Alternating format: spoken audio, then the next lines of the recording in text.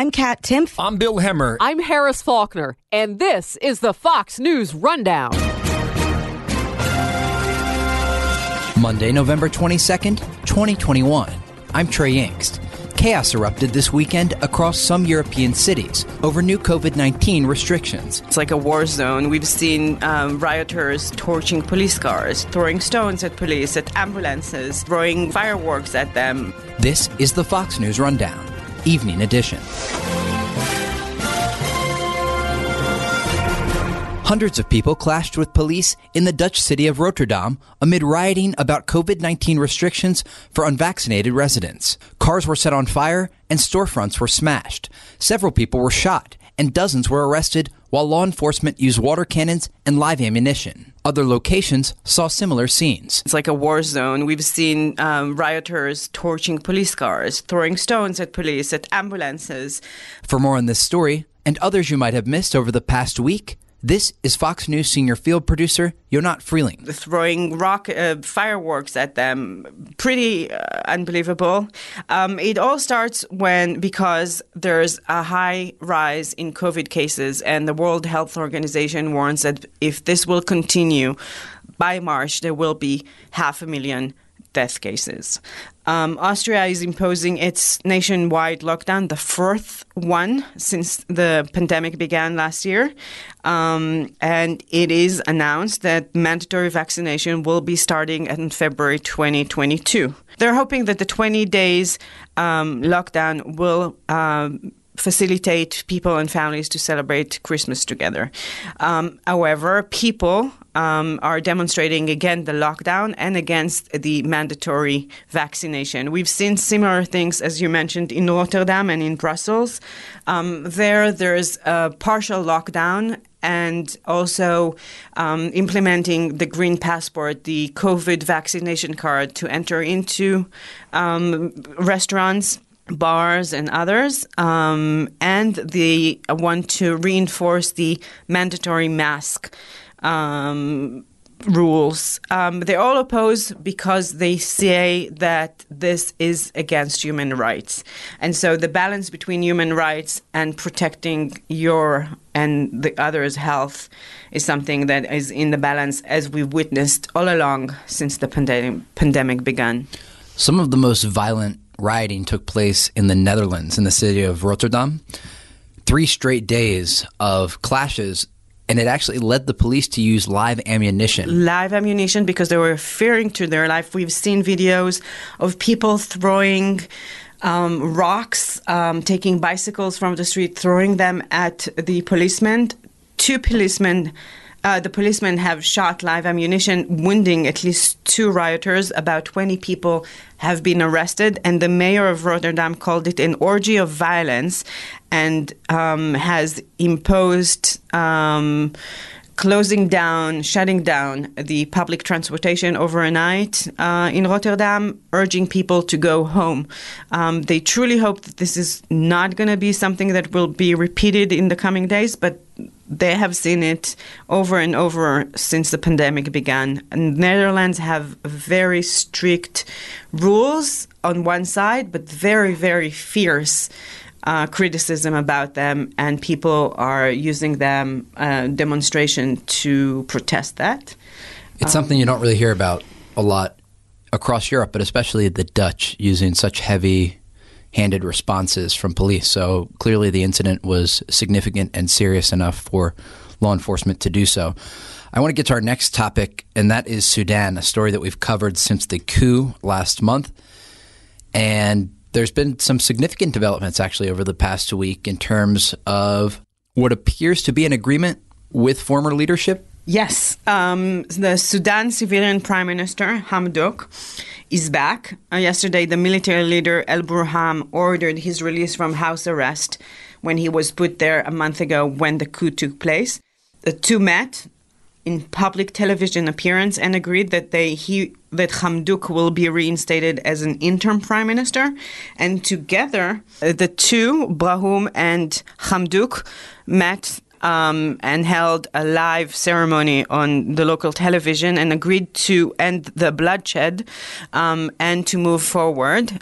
Despite this agreement, there's a significant outcry against this government and against Hamdouk that a lot of people have been taking the streets during the ceremonial meeting and announcement in capital Khartoum and other cities across the country. And they all say that Hamdouk preferred to be a secretary of a dictator rather than catalyst for change for democracy. In yesterday's demonstrations, a 16-year-old boy was killed, bringing it to 41 deaths in the past week.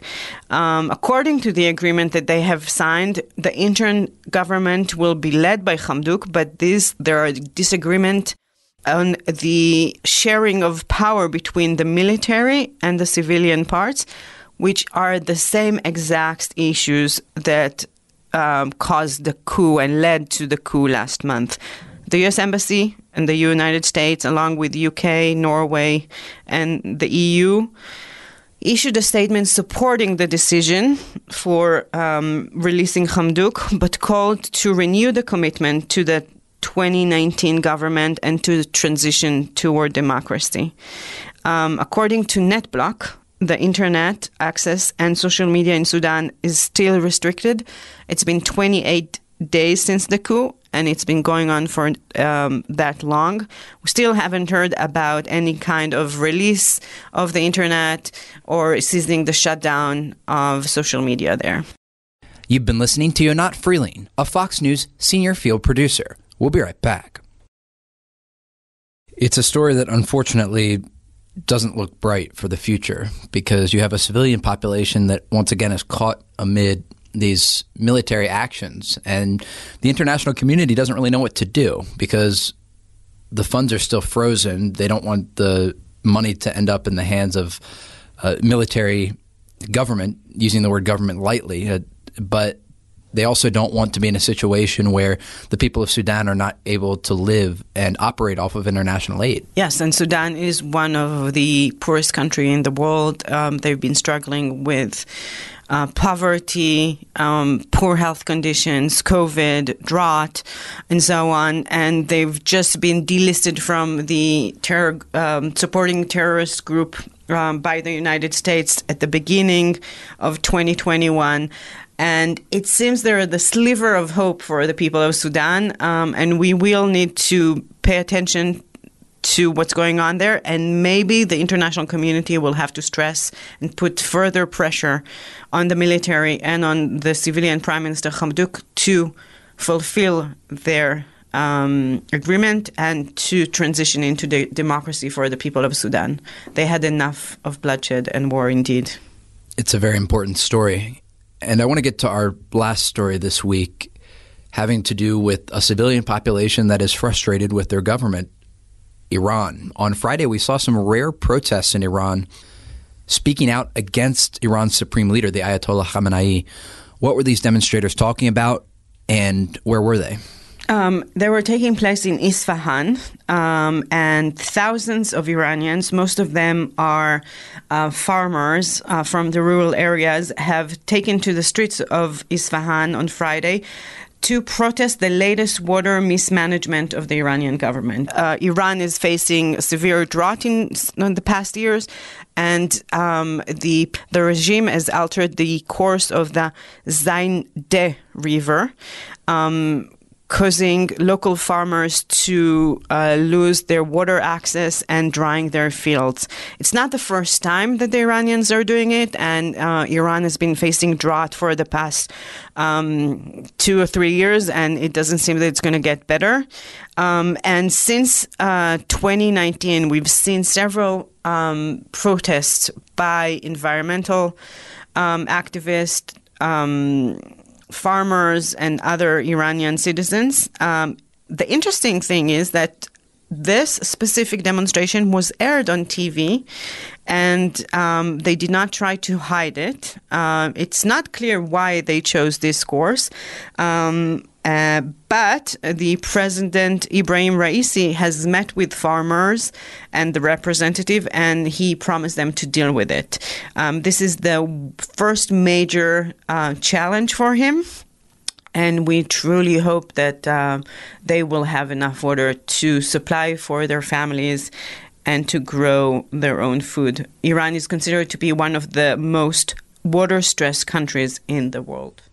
It's a story that I think is important amid the context of current tension in the region, right? Because we have these nuclear talks a week from today in Vienna, Austria, and there's a lot of pressure right now in the Iranian regime to take action that will decrease some of the rhetoric that we've seen in the region.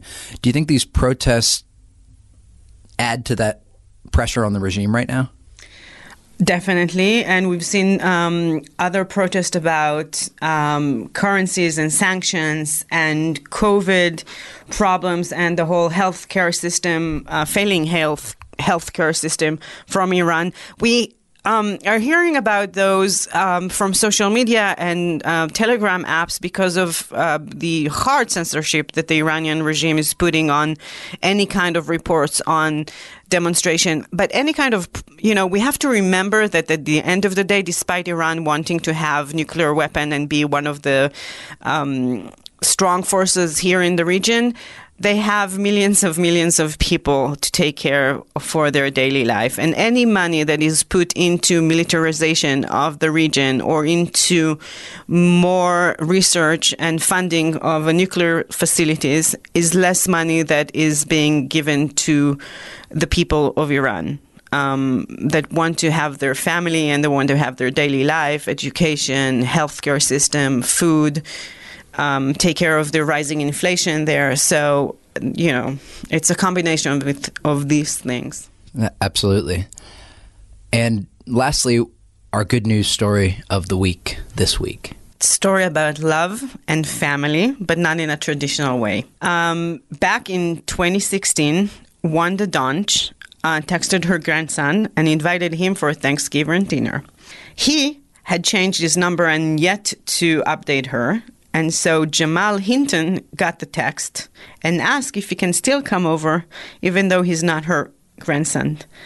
Wanda texted him back, "Of course, that's what grandmas are for, feeding everyone." And ever since, and this is the 6th year, Jamal and Wanda are celebrating Thanksgiving together. Wanda grew up in a military family and said, "We moved around a lot, and strangers were not strangers anymore to me. Family is more than blood. Family is the people you want to be with."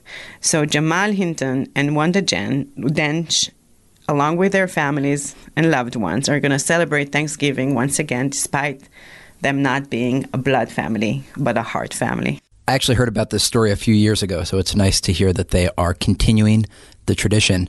Yonat Freeling, a senior Fox News field producer, joining us once again on the Fox News Rundown Evening Edition podcast. Yonat, thank you. Thank you, and happy Thanksgiving. You've been listening to the Fox News Rundown. Stay up to date by subscribing to this podcast at foxnewspodcasts.com. And for up-to-the-minute news, go to foxnews.com.